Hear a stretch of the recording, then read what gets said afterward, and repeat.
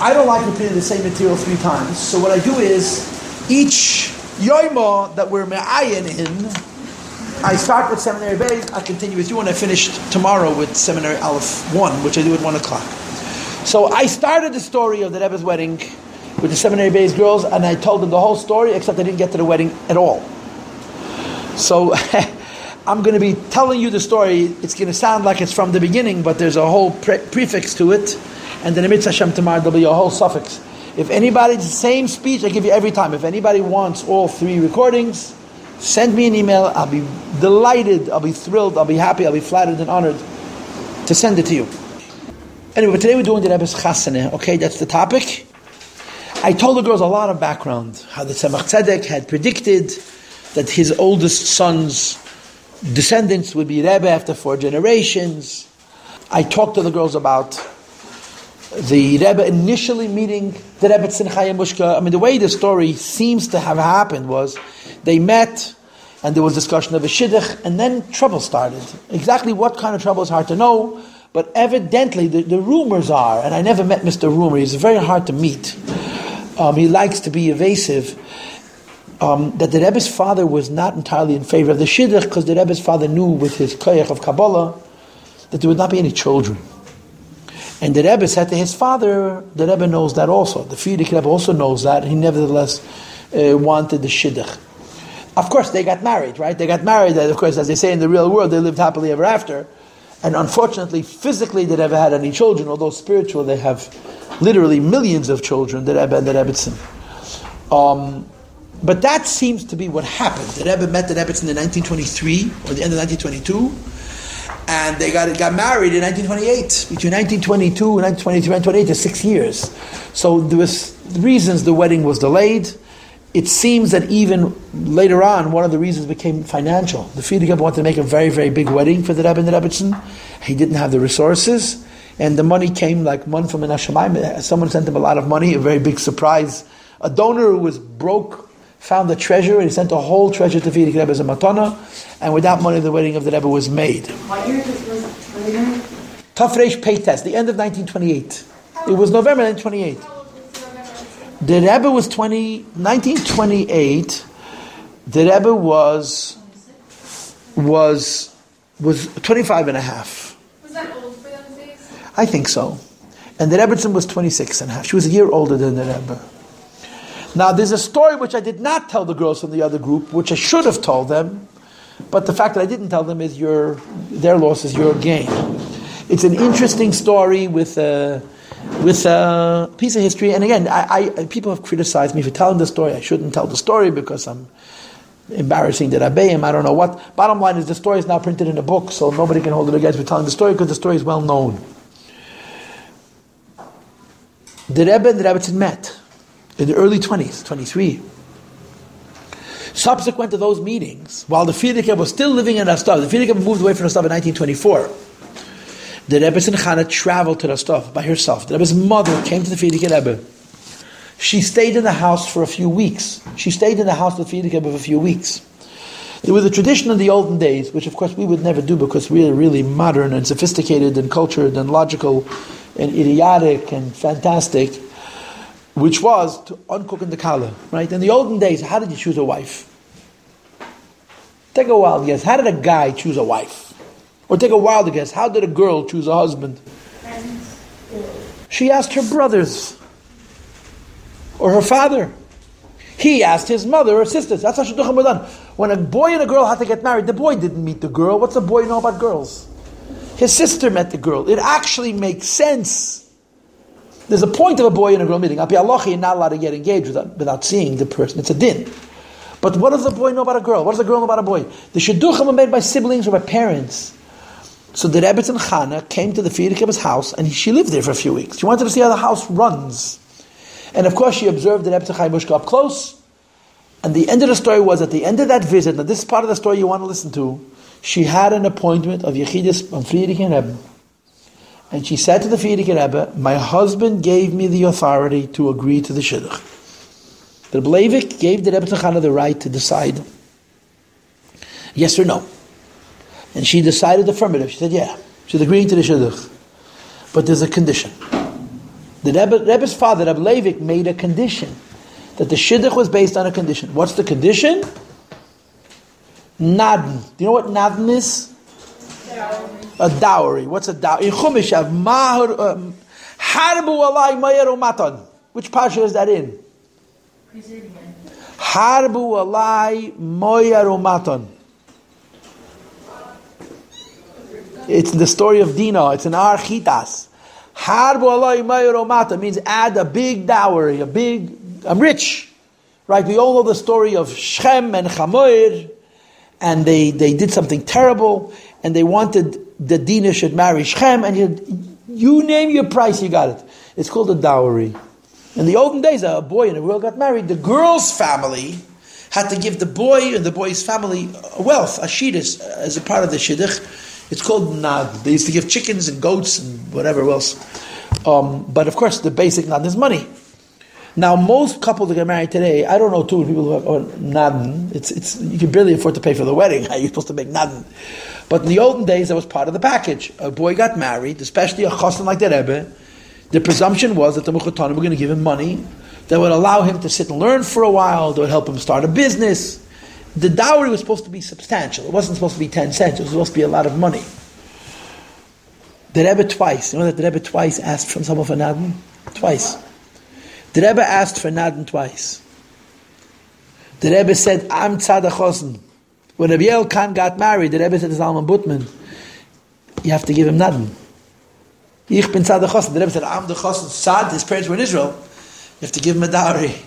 And Isaac Shvei, alav shalom also. The Rebbe insisted that Isaac was a yosem. He didn't have a father, and the Rebbe said, you want this chosn, I'm the chosn's tzad, you have to give a dowry. So the Rebbe's mother told the Friedrich Rebbe that the condition of the chassan is that you have to give the Friedrich. The Rebbe's like, it's not an hour, Rebbe nadin. So the Friedrich Rebbe said, I have no money. It was a very difficult time. There was no money in the house. So the Rebbetzin Chana said, drum roll please. I'm not asking for money, I'm asking for Rabbistve. What? Rabbistve. The nadin is that the Rebbe is next. This is a true story, girls. Before the Rebbe and Rebbetzin got engaged, the Rebbe's mother told the Rebbe, the Friedrich Rebbe, that my husband insists that he ask for a dowry, and the dowry is a guarantee for succession, a guarantee that the Rebbe is going to be the Rebbe after the Friedrich Rebbe. I know the story from two different sources. There was a Jew who passed away very young. His name was Yossi Kazen, alav shalom. He told me the story personally. He heard it from Matel Kazerminsky, who heard it from Chaim Lieberman. Chaim Lieberman was the Friedrich Rebbe's secretary. In the Pasha of the Sfarim, he joined the other team, Vimizakt, and he left 770. On his deathbed, he revealed the story that he was in the house when the Rebbetzin Chana came in 1923. 27 years before the Rebbe became a Rebbe, and there was a negotiation that the Rebbe is going to be the next Rebbe. The story is also printed in a book from Reb Zalman Geradi, which is called B'chol Beis in Emanu. He was also in the house. And he also remembered the story. And he also repeated the story. And I think there's a third source of the story. There was a Jew who lived in New York. His name was Harav Sender Reinin. He was a clean-shaven Jew, a big chassid on abord.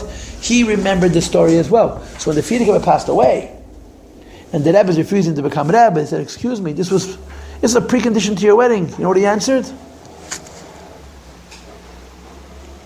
The Friedrich Rebbe never told me. He knew the story. I assure you his parents told him the story more than once. But the Friedrich Rebbe, I have to hear from the Friedrich Rebbe, not from my father, not from my mother. I have to hear from the Friedrich Rebbe. The Friedrich Rebbe never told it to him. And then the end of the story was that Chassidim went to the Oyhel, and they said to the Friedrich Rebbe that the Rebbe is saying, hat nicht kein Hira, that he was never told. It was like Ba'omer. That day the Rebbe visited the Oyhel. He never used that excuse again. The excuse of the hat nicht kein Hira, he never used again. But before the Rebbe was engaged to be married, this was a precondition that the Rebbe would be the next Rebbe. Now, so when the Friedrich Rebbe agreed, the Rebbetzin Chana said, I want you to put it in writing. I want a ksav. So the Friedrich Rebbe said, I can't put it in writing. And then there's two suffixes, two different versions. Again, I heard the story from two different people. From Chaim Lieberman I heard, Chassidim v'al alein verstehen, Chassidim will understand themselves. And in Zalman Gerari Sefer it says, Ba'un's avort is avort. By us, when we give you our word, it's our word. In other words, most people, words have no koyach. Words are called in halacha pitpuli mili ba'almut geplapelt. People, I can promise you $1 million. I owe you not 10 cents because words have no koyach. But amirase gevaya lebesirase lehedit. When it comes to kachim, comes to holy things, words are like an action. So the Frierdiker Rebbe said, "My words are as good as a shtar." So before the Rebbe was engaged, this was already negotiated. Now there's a bunch of stories. The Rebbe's engagement was complicated, apparently. Why was it so important The correct answer to that question is, I don't have a clue. But I have a whole imaginary, I have a whole version, a whole story, which I told the other group. Rebbe Leivik thought he's supposed to be a Rebbe. Because the Tzemach Tzedek said that after 4 generations, it's going to come back to their branch of the family. When Rebbe Leivik didn't become a Rebbe, and the Rebbe became the Eidim, he said, I made a mistake in the generations, the Rebbe is going to be the Rebbe. Do you know a story that I heard, and again, I know the names of the people all the way back. There was a Yid by the name of Reb Simcha Gorodetsky. He was a big chassid. You know Simcha Gorodetsky, you know why? His granddaughter is Mrs. Raskin in high school. Reb Simcha Gorodetsky was in Siberia for many years. He was in a lot of places. He came out of Russia much later. He didn't come out with all the anash. He was a big chassid. Simcha Gorodetsky was in the Rebbe's parents' house in the 1930s. And the mail arrived. Reb Leivik picks up the mail. He sifts through the mail, puts it down.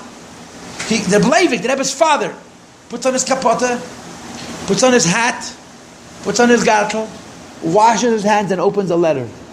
Now, when was the last time you got a letter from anybody and you put on your hat and your gartel and you washed your hands? So Reb Simcha says to Reb Leivik, who is that letter from? He figured it must be from the Frierdiker Rebbe. And Reb Leivik was not considered such a big chassid of the Frierdiker Rebbe, which is why he wanted to see. He says, it's a letter from my son.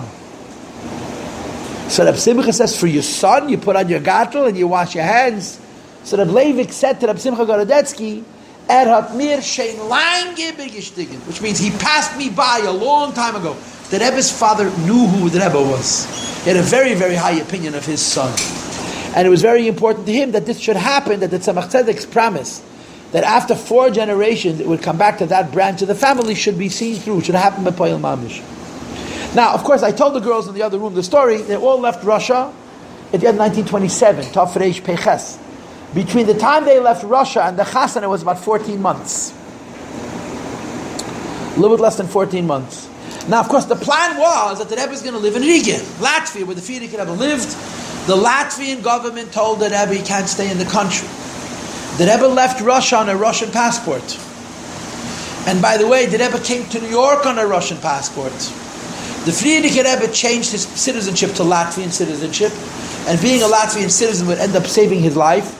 Our Rebbe never bothered changing his passport. He remained a Russian citizen, and he had to live in other countries only as a student. This is one of the explanations in Das Tachtim, where the Rebbe had to be in school all of those years, even though if you read his transcripts, he missed more than half the school days. If there were 100 days of school, the Rebbe came for 47 of them, was because he had student visas. In Berlin, he had a student visa. He was living in the country as a student. When he moved to Paris, he was living as a student visa. When he finished school in 1938, the Rebbe first applied for French citizenship, which of course never happened because the war came. But the Rebbe was using a Russian passport. So they did not allow him to stay in Riga, Latvia, so he had to leave. So even though the Rebbe was marrying the Frierdiker Rebbe's daughter, the Rebbetzins Chaya Mushka, they were separated by countries. The Rebbe went to live in Berlin. There's evidence, and again, I'm not sure 100%, but there's evidence that while the Rebbe was still single and living in Berlin, the Rebbe's brother Label joined him. He also got out of Russia. He also came to Berlin. He was also a student. And the Rebbe and Label were roommates for a while. Once the Rebbe got married, obviously they couldn't be roommates anymore. But until the Rebbe and the Rebbetzin got married, the Rebbe and his brother shared a room. And I told the girls from Seminary Bays a story about a chassid whose name was Shmer Sasonkin. Whose name was Zelig Shlonim, that he visited Rebbe in Berlin. He was a cousin of the Rebbe's. And he told the Rebbe, I want to go to your wedding in France. In Poland. I'm having a very hard time getting a visa, permission to enter the country.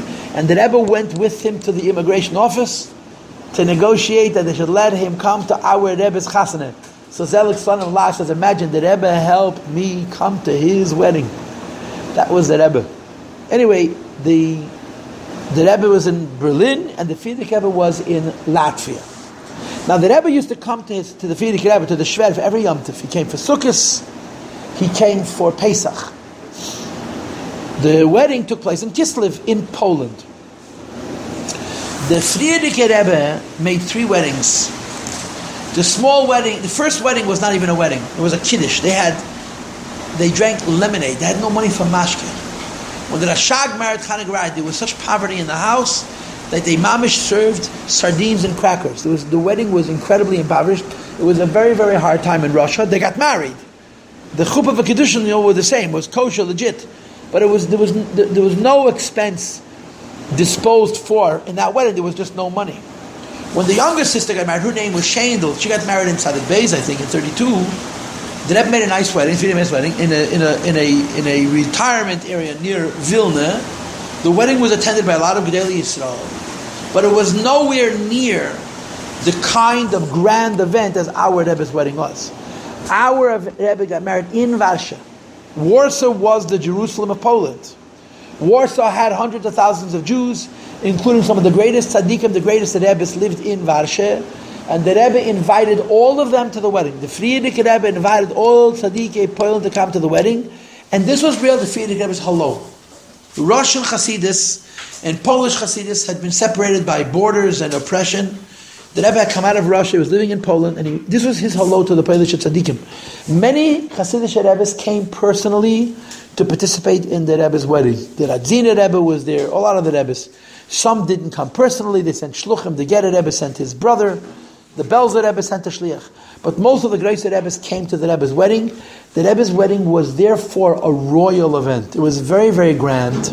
It was attended by some of the greatest Jewish leaders in Poland. Menachem Zembe was at the Rebbe's chasana.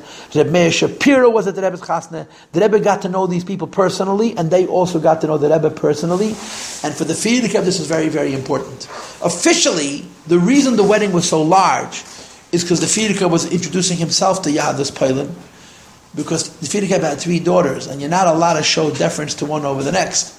I mean, I'm sure all the Frierdiker's daughters were wonderful, but only one of them was marrying a Rebbe. In other words, only one of them was a Rebbetzins. So the weddings were not the same. But the official reason for why the Rebbe's wedding was so large was because it was introduction to Yadus Poland, but it was important for the Frierdiker Rebbe that they should meet the Rebbe. And when they met the Rebbe, they were overwhelmed. When the Polish Rebbes met the Rebbe, they were absolutely overwhelmed. And a lot of them would remember that 30, 40, 50 years later when the Rebbe became a Rebbe. They would remember the young man that they met by the chasna. The Rebbe's presence was extraordinary. It was incredibly impressive. In any case, the wedding started in Riga because you have an ufruf. The Shabbos for the chasna was an ufruf. The girls, the women, left before Shabbos. The Rebbe Chayimushka and her older sister Chana was married already, and the Rebbe Medina and the Rebbe Sara and the younger sister Shandel, they left before Shabbos. They went to Poland for Shabbos because they had to buy clothing for the wedding and for the Sheva Brachas, and there was apparently places to buy better clothing in Poland than in Latvia. Hard to imagine, but that was the fact. So the men stayed behind, and the Ufruf was in Riga. The Rebbe Zagazuz and our Rebbe was called in the Frierdiker Rebbe Shul in Riga. There was a big Kiddush that Shabbos. And the Rebbe said, the Maimer is printed, in which he explains the idea of Aliyah L'Torah. Oh, I forgot something important. There is a tradition that you girls are not going to notice until you're marrying off your own children. That's called Tnoim. Tnoim is that by the Kabbalah's Ponim, they read a note of conditions that the 2 sides make. And then the custom is that the mothers of the chasna and the kala break a plate. What you don't understand is that piece of paper, by the time it's written in red, is obsolete.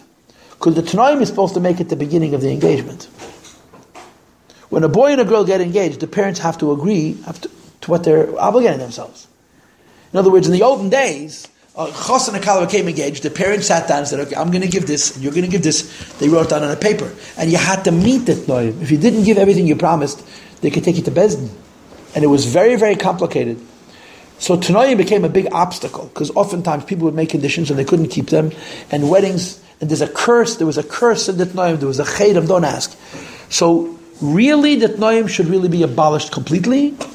The tradition, we don't want to give away a minig Yisrael, so our custom is by the Kabbalas Panim, the Tnoim are written, and it's all about the conditions that are supposed to take place during the engagement, and it's about a half an hour before the wedding, they read the Tnoim, but in the olden days, the Tnoim were waiting when the Chas v'Kala became engaged.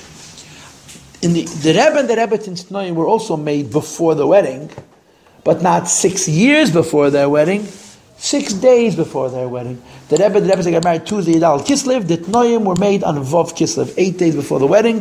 The Rebbe Satan wrote Tnoim, the Frierdiker did, and he wrote a letter to Chaim Mushka, Rebbe Chaim Mushka, which is printed in Niggas Kedish. Mazel Tov, today we made Tnoim, and we made a kinyan, and we broke a plate, and so on. We didn't know this till recently, that the Rebbe and the Rebbetzins Tnoim were made on Vav Kislev. The reason this is important to me is because that is my wedding anniversary. Vav Kislev. So after the fact, it became, you see, I got married on a special day, except when I got married, I had no idea that it was special. After Shabbos, the Rebbe, the men's contingent, left Riga and they went to Poland.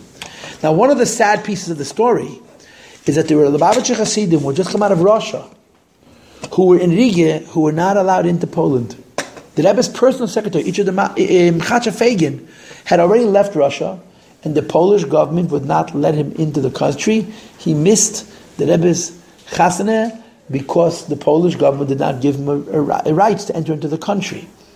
The Frierdiker came on a train together with the Rebbe and a whole bunch of Mechubadim, and there's a wonderful letter which is printed now in Igros Kodesh from a Yid by the name of Eli Chaim Altois. Eli Chaim Altois was a Nikolayev.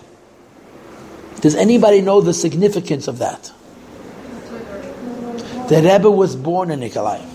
Eli Chaim Altois was by the Rebbe's bris. Eli Chaim Altois was by the Rebbe's opsher. He knew the Rebbe as a child. He was now a senior chassid, very close to Frierdiker Rebbe. He was so, the Frierdiker Rebbe calls him Yedid Nefesh, Yedid Beis Rebbe. He's so close to Frierdiker Rebbe. He was older than the Frierdiker Rebbe. He was an old man. You girls know about Achos HaTmimim, yeah? So they had the royim, you know that term royim? That they didn't have mashpiyim, they had the royim. That's the term that Rebbe used. One of the royim of Achos HaTmimim was this Eli Chaim Altos. He was unfortunately killed by the Nazis. He was a very special chassid, a very high tzikah chassid. He knew the Rebbe from childhood. He was the Rebbe's shomer. He followed the Rebbe around for the last couple of days before the wedding. So he writes intimately, hour by hour, the time that he spent with the young chassid, with our Rebbe. He wrote these letters to his children who were still living in Russia, so they should have some idea what was going on by the Rebbe. He wrote 2 beautiful, beautiful letters. One he wrote in conjunction with the Chasaneh, and the other one he wrote in conjunction with Tishrei Tafresh Tzaddik, that the Frierdiker Rebbe was in America, so our Rebbe acted in lieu of the Rebbe in Riga, and he was there. He describes that whole Tishrei. So he was the Rebbe's shomer. So they arrived in Poland on Sunday night. The Frierdiker Rebbe got off the train, and there were hundreds of photographers, and you know how many Yiddish newspapers there were in Warsaw in 1929? If you tell me there were 40 or 50, it wouldn't be an exaggeration. In those days, everybody read newspapers. Today, nobody even knows what paper is. In those days, there were newspapers. There were all these papers in Yiddish and Polish and whatever it was. And the Rebbe, the Lubavitcher Rebbe is coming to Poland. The Lubavitcher Rebbe was so famous. He was the Jew who defeated Stalin and on and on. The Frierdiker Rebbe got out of the train and he had to stand and pose for pictures and answer questions. The Rebbe and the Eli Chaim snuck out of the train station. Literally snuck out of the train station before people could catch them. The Rebbe was not on display. The Rebbe didn't have to stand there and pose for pictures. He was only the chassan. The Rebbe had, quote, better things to do. And him and Eli Chaim describes them sneaking away. And what happened was they went to the wrong hotel. They went to the hotel where they were supposed to go. They ended up in the wrong hotel. Their bags went to one hotel. They went to a different hotel. They ended up paying for more than one hotel. I mean, the whole thing was a couple of nights. Once the Rebbe got married, obviously he went to the same hotel where the Frierdiker Rebbe was. But Eli Chaim describes being with the Rebbe the last couple of days. And throughout his writing, you have these musings. He's talking to himself. And he's writing, we know this Mendel when he was a little boy. He uses the word Mendel. And he was so pure, and he was so holy, and he was so intelligent. But now he's faced the big world. The Rebbe had already then. Before, in Russia, the Rebbe had gone to college. In Leningrad, and then in Berlin. And he writes, is it the same Mendel? Is it the same Mendel? And then he describes the Rebbe getting ready for his chasana. The way the Rebbe did mincha, and the way the Rebbe did tshuva, and the way the Rebbe cried. And he finishes, it's the same Mendel that we knew as children in Nikolaev. This is one of his musings. Another one of his musings that you have in this letter is, I'm standing and I'm watching this young man get ready for his chassanah. To the daughter of everything that is precious to us. He keeps referring to the Frierdiker Rebbe. Kol hayakar lanu, anything which is precious to us. And I'm standing, watching this young man getting ready to go to the chuppah with the daughter of all that is precious to us. And I'm asking myself, how much of my future and your future is bound up in this young man? He's talking about, what would be, and he's correct, but he describes it very emotionally. How much of the future, your future, my future, our children, your children, are bound up in this young man who's getting ready to go to his chuppah. And of course, that's the way it would play out. He describes asking the Rebbe to lay down. The Rebbe refused. The Rebbe wouldn't rest for a minute. He spent the entire day learning the Reishis Chochmah, the day of his wedding.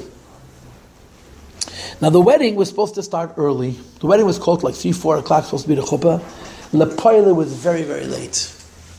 The Rebbe's wedding, Lepoile, ended up being like 7 o'clock. The chuppah was much later than scheduled. Now you have to understand, Poland, Varsha, had hundreds of thousands of Jews. Hundreds of thousands, if not millions. And a good percentage of them called themselves Chassidim.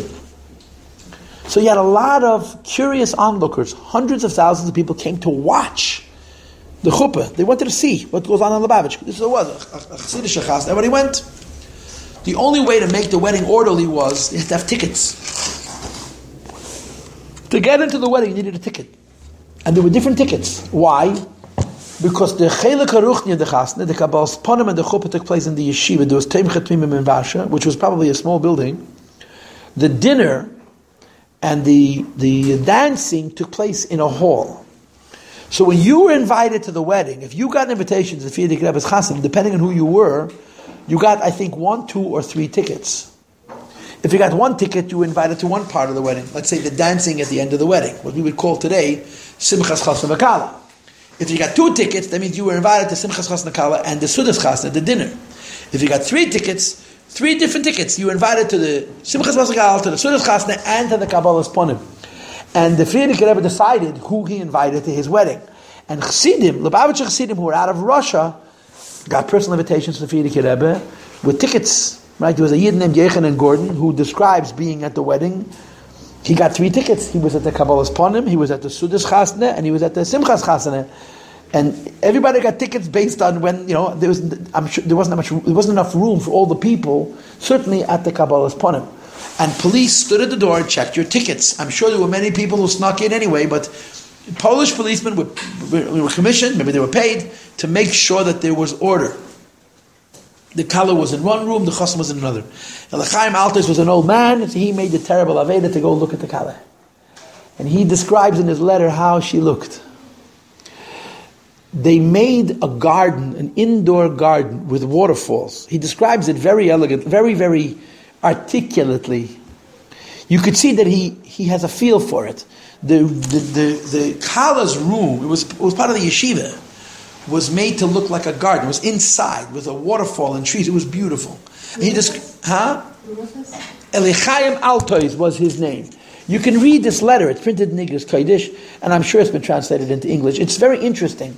He describes how the Rebbetzin Chaya Mushka looked. I mean, he was a Chassidish Yid. I guarantee you he wasn't a person who went to the women's section with the wrong machshavas. He just wanted to see the Frierdiker Rebbe's daughter. And he describes to his children in Russia how it looked.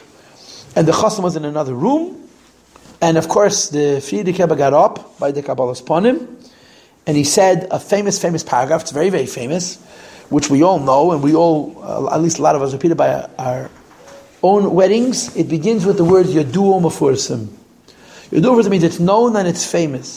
That by every single chasaneh, 3 generations of ancestors come to participate in the wedding. That means parents and grandparents, and I guess great-grandparents. And the Rebbe said, this is by everybody. And by some people, it's more and even more. So b'meila, I'm going to say a chassidus, the Frierdiker Rebbe, I'm going to say a maimed chassidus. In this maimed, there's going to be a piece from my father, a piece from my grandfather, a piece from my great-grandfather, the great-great-grandfather of the Chassan, a piece from the Mittel Rebbe, a piece from the Alter Rebbe. And then he finished with the words, When you say Torah from a Rebbe and you say it in his name, it should be as if you see him. When the Frierdiker Rebbe used to say that, Maimeh Chazal, there was an understanding that the Frierdiker Rebbe could Pashut see them physically. When the Rebbe used to quote that Maimeh Chazal, there was an understanding that he actually saw them in the room. And then the Frierdiker said the Maimeh Lochodei L'Kiskala, which is a relatively short Maimeh. Then after the Maimeh, they went to the Bedekin. Now the Rebbe's parents were not at the wedding. The Rebbe's parents were not allowed to come to the wedding. One of the reasons the Rebbe's wedding kept getting delayed, I told the girls in the other group, there were 3 reasons why the wedding was delayed. One of the reasons was because they were hoping that the Rebbe's parents would be given permission to leave Russia for the wedding. And the government said no. They kept on trying. Eventually they gave up and they finally set a date for the wedding more than a year after the Rebbe and the Rebbetzins and the Mishpacha had left Russia. So who was the Unterfeder on the Chassan's Tzad? And this is interesting. This is very interesting. The Frierdiker Rebbe's Shver and Shvigi were present. The Rebbetzin Chamadina's parents were at the wedding. The Rebbetzin Chamadina's father and mother, his name was Avram Schneerson, and her name I think was Chave. They lived in Nezhin, they were at the wedding. But they were not the Unterfeders. Who was the Unterfeders for the Rebbe? Moshe HaKoyen Horenstein. Moshe HaKoyen Horenstein was married to a daughter of the Rebbe Maharash. In other words, he was the Frierdiker Rebbe's uncle. And his wife was the Frierdiker Rebbe's aunt, the Rebbe Rashab's younger sister. Their son, Mendel Horenstein, would later marry the Frierdiker Rebbe's youngest daughter, Shendel. Moshe HaKoyen Horenstein were the other Unterfeders. Okay, and by the way, from what I understand, that when the Rebbe and the Rebbetzin went to her chuppah, they went as a couple. In other words, when the Rebbe went to the chuppah, he was taken by 2 men. When the Rebbetzin Chayamushka was taken to the chuppah, the Frierdiker Rebbe went back and took her. In other words, even though Shoshveni means 2 couples, a man and a woman, and by us it's the 2 men lead the chassan and the 2 women lead the kala, the Frierdiker Rebbe went back to lead the Rebbetzin Chayamushka to the chuppah, and Mrs. Sternberg, so said that the Rebbetzin told her, I can still feel the way my father was holding my hand. That they walked down steps, and she couldn't see where she was walking. And the Rebbe was holding her so she shouldn't fall. So the Rebbetzin Chayamushka would say, Ich kann nicht alt feel in dem Taten's hand. I could still feel how my father held me. The Rebbetzin Chayamushka would say that 40 years after her wedding, 50 years after her wedding. I can still feel how my father held me. They took me to the chuppah. So this is interesting. In other words, in that wedding, it sort of seems that the Shoshvini should be couples, not like we do it. A father and a mother should take a chassan to the chuppah, a father and a mother take a kala to the chuppah, which is not how we do it. But this is what happened. Give me 1 minute and I'll let you talk. The Rebbe went with Moshe Horenstein into the kala section and they did the Badekin. And after the Badekin, they went into a private room. I'm going to get to this in a moment. Just go ahead. No, I was just going to ask why you don't do it. Some people do, some people don't. Why like the general I honestly do not know the answer. I'm assuming it's tradition. You do what your parents did, you know. My father was taken to the chuppah by 2 men. My father's mother was not at his wedding. My father's mother had passed away. And my mother was taken, both her parents by her mother and her shviger, because that's how their parents did it. It's very possible that someone decided at some point that we need a higher standard of tznius. But I've seen many of the Lubavitcher weddings, in the Gerari Mishpacha. And Geraris are a substantial portion of Lubavitch. They all do couples. The Gerari Mishpacha, it's always a father and a mother leading a chassan to the chuppah and so on. Even videos of the chassans with the Rebbe himself inside the Gedushin, you see that in that family, they go to the chuppah couples, not 2 men and 2 women. I really don't know. If I'm going to keep on talking, I'm not going to come up with a better answer. Go ahead. How was Rebbetzin described in the letter? Obviously beautiful. He describes her as being pale. Her face was angelic, white. I'm assuming it had to do with the makeup that she was wearing, but that's how he describes her. The picture that you see, she's pale. The picture in the hallway is from her wedding. You know, in the hallway there's hanging a picture of the Rebbetzin, that's from the day of her chasana. That's her wedding dress.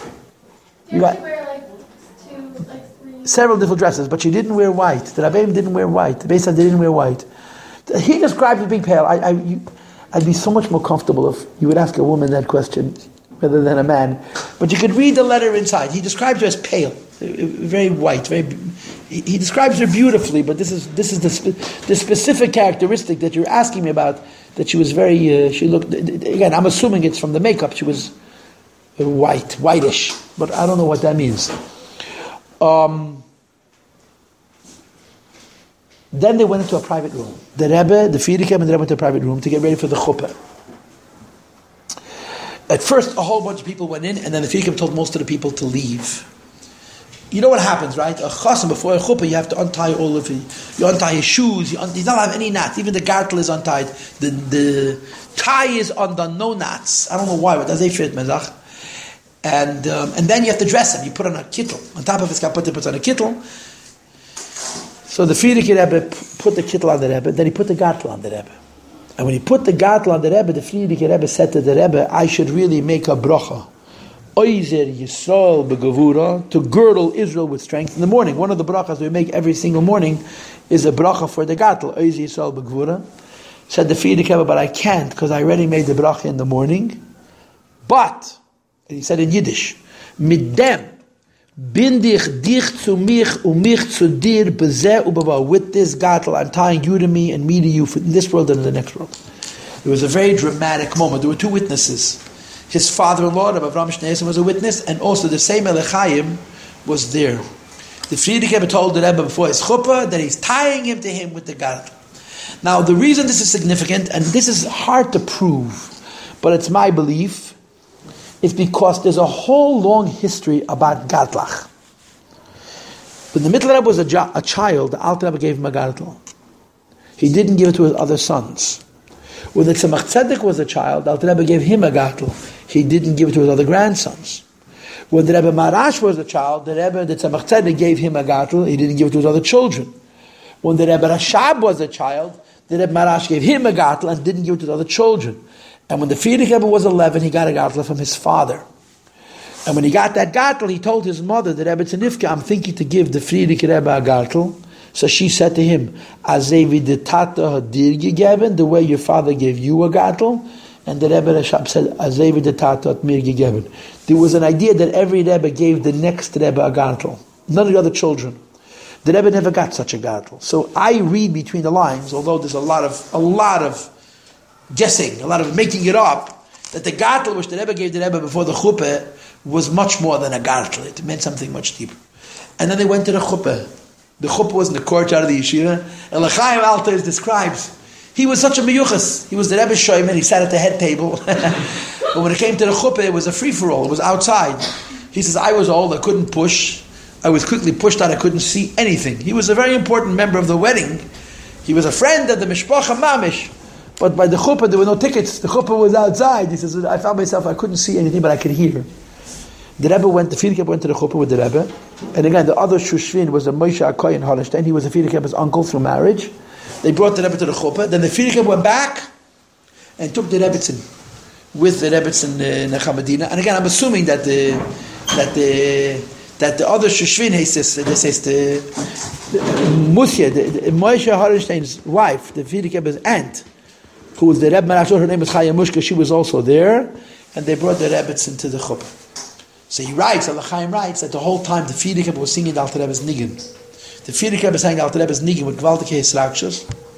They got to the chuppah, they got to the Makam HaChuppah, and it says who read the Ksubah and who sang Miyadir, but the Frierdiker basically did everything. The Frierdiker did the Siddur Kedushin and all the Sheva Brachas. The Frierdiker did everything himself. And Al-Chaim says, I couldn't see the Rebbe, but I heard his voice. And I swear that as the Rebbe said the Sheva Brachas, I heard the voice of the Rebbe. You understand? Al-Chaim says, I couldn't see, but I could hear, and I swear that when the Rebbe said the Sheva Brachas, I heard the voice of the Rebbe. Do you understand what I just said? Yeah. He said he heard the voice of the Rebbe Rashab. That when he heard the Frierdiker Rebbe saying the Sheva Brachas, he heard the voice of his father, the Rebbe Rashab. Which reminds me of another important detail about the Chasana, which people don't pay attention to. Do you know, and I'm going to say you don't know this, that the Rebbe Marash said to the Rebbe Rashab, a shtraimel you wear only in Lubavitch. The Rebbe Marash, the fourth Lubavitcher Rebbe, told the fifth Lubavitcher Rebbe, a shtraimel you wear only in Lubavitch. When the Rebbe Rashab traveled, he did not wear shtreimel on Shabbos and Yom Tov. When the Rebbe Rashab left Lubavitch at Tofrei Shayavov at the end of 1915, he never put on a shtreimel for the rest of his life. When the Rebbe Rashab lived in Astov, he wore a shlape, a hat like this, with the brim up, maybe it didn't have pinches. The Rebbe Rashab did not wear shtreimel after he left Lubavitch. The Frierdiker Rebbe became a Rebbe, he didn't put on a shtreimel. You never knew this. The Frierdiker Rebbe became a Rebbe with a hat, Nebuch. When did the Frierdiker put on a shtreimel the first time as a Rebbe? By our Rebbe's chasana. To our Rebbe's chasana, the Frierdiker put on a shtreimel. Now, Al-Chitzin would say that since he was doing it in Poland, and all the Polish Rebbes were going to be there, it wouldn't have looked right if he didn't go with a shtreimel. I'm sure there's a yon in Pnimium. The fact was, the first time the Frierdiker put on a shtreimel was to our Rebbe's wedding, and later on he told the Rebbe an interesting thing, that a few weeks after the chasana, the Frierdiker had a dream, and he saw his father, the Rebbe Rashab, and the Rebbe Rashab told him, quote, "Adain kvar an hitl. Thank you for the hat. Thank you for putting on a shtreimel." And the Frierdiker told the Rebbe that by your chasana, I decided to put on a shtreimel. I wanted to wear my father's, the Rebbe Rashab's, but I couldn't. So I put on my Zaydas. The Frierdiker couldn't put on his father's hat. It was too hard for him. The shtreimel which the Frierdiker wore, what they call a spadik, the fur hat with the white line running through the middle of it, was the shtreimel of the Rebbe Marash, of the Frierdiker Rebbe's Zaydah. That's what he put on by the Rebbe's chasna. That's what he wore for the duration of his physical life, wore a shtreimel. And it was a big chiddush, a shtreimel outside Lubavitch. And of course the Rebbe never put on a shtreimel in the first place. Now, the Rebbe wore his hat down, like this. And he walked around with white silk gloves. I think even by his chasna he had gloves. He was shaking people's hands with gloves. He looked like a French gentleman, not like a Hasidic Eidim. The Rebbe's chitzonius did look at nicht gestimmt. But when he opened his mouth and Torah started coming out, he blew people away. The Rebbe's presence was extraordinary. And Bechlal, the Rebbe's eyes, I'm sure you've heard about the Rebbe's eyes. The Rebbe's eyes were something else. The Rebbe looked at you and he would burn through you like a fire. I know the experience. I had it happen to me many times.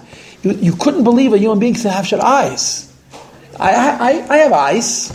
My father has eyes. My wife has eyes. My children have eyes. I look into their eyes. Nothing happens. The Rebbe's eyes were a physical force. They were physical, like electricity. Zoop. And he had those eyes when he got married too. He didn't get those eyes when he got older. He had those eyes. The eyes. Talk about eyes being a window to the soul. In the case of the Rebbe, it was a very, very plain and obvious thing. Now, wait. Listen to me. The Chelek HaRuchni of the Chasana took place in the yeshiva. The yeshiva's Temchatim in Varsha, the Rebbe wanted that the Chelek HaRuchni should be in the yeshiva. So the Kabbal's Panim and the Chup was in the Chelek HaRuchni in the yeshiva. Then the family members went to the hotel to rest. And there was a break of several hours. Everything was delayed anyway. It was supposed to start at like 4:30, start at like 6:30, 7:30. Everything was very delayed. I don't know the reason, but there's reasons. And then they went to the dinner. The dinner took place in a hall, a big hall that could accommodate many people. And of course the Mechutanim arrived, and the Chazan Kala arrived, and there was a wedding. They served a meal. During the meal, it was by invitation only. The Bachrim from Teim Chetmimim in Varsha were invited to the Chasana. If you learned the Teim Chetmimim in Varsha, you went to the Chasana. The back table belonged to the Bachrim. And during the dinner, what I'm trying to explain to you, there was a dinner, and then they bench, and then they had a whole night of dancing. It's two separate ceremonies. During the dinner, was by invitation only, the Frierdiker took a towel, put it on his left hand like a waiter, and he held a tray. In the tray he had a bunch of shot glasses, and he held a bottle of mashke, and he would fill up the glasses, and he went from table to table. Imagine that everyone is sitting, and the Rebbe is walking around like a waiter, saying l'chaim with all of the guests. And it was so heartfelt, and it was so intimate, and it was so full of joy. Yechanan Gordon was at that wedding, and he says to Yisrael Gordon, who describes it in the videos, the Rebbe was so happy, the Frierdiker Rebbe was so joyous, it was like, wow. The elation, the Frierdiker Rebbe was like walking on water. You saw the Frierdiker Rebbe, you never saw a man happier than this. He was so happy at the Rebbe's Chasana, it's indescribable. And the result of this happiness was an overflowing of brachas. He just showered people with brachas. He went from table to table. People sat, and the Rebbe walked around. The Frierdiker Rebbe walked around. I guess he had to have an assistant, because when they took the glasses off the tray, someone had to put new glasses on the tray, and I'm assuming they didn't use plastic. They probably used real glass. He would reload the tray, and the Rebbe would fill up all the glasses, and he would give everybody l'chaim, and each one would get a bracha from the Rebbe for what they needed, from table to table. And our Rebbe, our Rebbe said, I was sitting at the head table, and suddenly the Rebbe, the Shver, gets a lavek. This is before the dancing, this is at the dinner. The Frierdiker Rebbe gets up, and he starts to go around to give mashkes. I thought to myself, the Rebbe is going to stand, how can I sit? So I got up to go and help. Maybe I'll hold a bottle, maybe I'll hold... And the Rebbe, get cooked for you, turn around with his eyes, saying, you're the chassan, tonight you're the king, sit. So the Rebbe said, so I remained sitting on my seat, but I was very uncomfortable. And the Frierdiker went to all the tables, every single table, said l'chaim to every guest. Until the Rebbe came and sat back down and continued the simcha of the chasana. The last group of people the Rebbe went over to was the Bachrim. The Bachrim were at the back of the hall, and the Rebbe said to the Bachrim, your l'chaim I'm not going to give to you directly. Your l'chaim I'm going to give to you a mashpiyim. And mashpiyim are going to give it to l'chaim. And the mashpiyim then, I think Rabbi Alter Simchovich was their mashpiyah then. They had good to mashpiyim, good to mashpiyim. They were good to Bachrim. You realize that the Rebbe's wedding is over 90 years ago, right? It's 92 years ago to be exact. It's a long time ago. And the Rebbe said a short sikha to the Bachrim. He told them, Ein ha-teira miskayemis. Adam told them, Ein ha-teira miskayemis, el b'misha memis atmi Allah. The teira does not last unless you're meisa nefesh. You kill yourself for limud ha-teira. And he encouraged the Bachrim to learn teira basma d'shkida. During that wedding hall, during that dinner, at some point, the Frierdiker Rebbe said loud, as biti nosati leish. It's a pasuk in Chumash. As biti nosati leish hazeh. But the Rebbe just said the first part. I gave my daughter to a ish, to a man. The Frierdiker Rebbe had 3 daughters. I don't think he said it by all 3 chasanas. You understand? As biti nosati leish. I have given my daughter to an ish. The Rebbe's father heard about this, and he wrote the Rebbe and said, I want you to tell me every single nice thing the Frierdiker Rebbe said about you. I'm your father and I have a right to know. I don't know if the Rebbe, but the Frierdiker Rebbe during that week made comments showing the pride that he felt that he took the Rebbe for an Edom, took the Rebbe's Zogazunz, and our Rebbe, at that point, it was for a son-in-law. Now at one point they benched, and after benching there were new guests who got the 3rd tickets. We'll be called Teres Simchas Makala, went our whole night. They danced till the morning. During that night, a lot of the Polish Rebbes came. Yechanan Gordon remembered, he described it, a dance of Rebbes. Now, today a dance of Rebbes just means Chassidim who don't forget to brush their beard on that particular day. But in Poland, 90 years ago, there were big tzaddikim, emes tzaddikim. And he said, Yechanan said, watching the Frierdiker Rebbe dance with other tzaddikim, I'm not chas v'shalom comparing other tzaddikim to Frierdiker Rebbe, but you could see holiness. You could see that this was different. This was holy people dance in a holy way, and the whole ring of Rebbes, they danced together. They participated they came to the chasen, and they danced the whole night. Fartog, the Rebbe said a maimer, another maimer, second maimer, Asher Boras Asam V'Simcha Chosam V'Kala, which is printed, of course, in the Derusha Chasene, and that's the story of the wedding itself. The next day, there was a minig in Poland, which was called Sudas Aniyim. It's a good thing to do, you should know. Sudas Aniyim means a feast to invite poor people to a wedding. Today, somebody told me, Jens name told me, Jens Hackner told me, you have to hang up a wedding invitation in 770. I said, why? Because you need to have people by your wedding who are not invited. That's what he told me. You have to hang up a wedding invitation. You have to have poor by your wedding. You can't make a chasna and not have shnara sitting and eating your chicken. It's true. It's a correct. He's right. He's really right.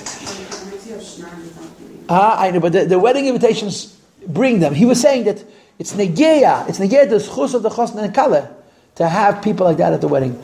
And but in Poland they made a special meal. The next day was a dinner, pashut, and I think the Frierdiker Rebbe participated, and hundreds of people who were poor came, and it was one of the things you did when you made a wedding. You made a sudas. It's very, very embarrassing for them. You know what's even more embarrassing? Being hungry. This was the tradition. You know, we're coming from Thanksgiving. Yeah? In America, the president goes and he goes to a homeless shelter and he gives people food. It's embarrassing for them too, right? But what's more embarrassing, they should go hungry. Unfortunately, there's poverty in the world. And there's a minig yisrael teiri. When you make a simcha for yourself, you shouldn't forget what the Gemara says, the my four, the Gad, and the Yosem, and the Almona, and the Levi. You have the ben and the bas, and you have your 4 and I have my 4. The Eibishter says, you look after my 4 and I'll look after your 4. Which is the Yasim and the Almana, the orphan and the widow and the convert and the Oni, the poor person. So in those days it was such a tradition to make a Nacha Suda, a Suda Saniyim. Now there's more to the story, which I'm going to tell tomorrow at 1 o'clock. If you want, send me an email after tomorrow at 3 o'clock and I'll try to send it to you. Good day. Thank you all for coming and listening. Yes.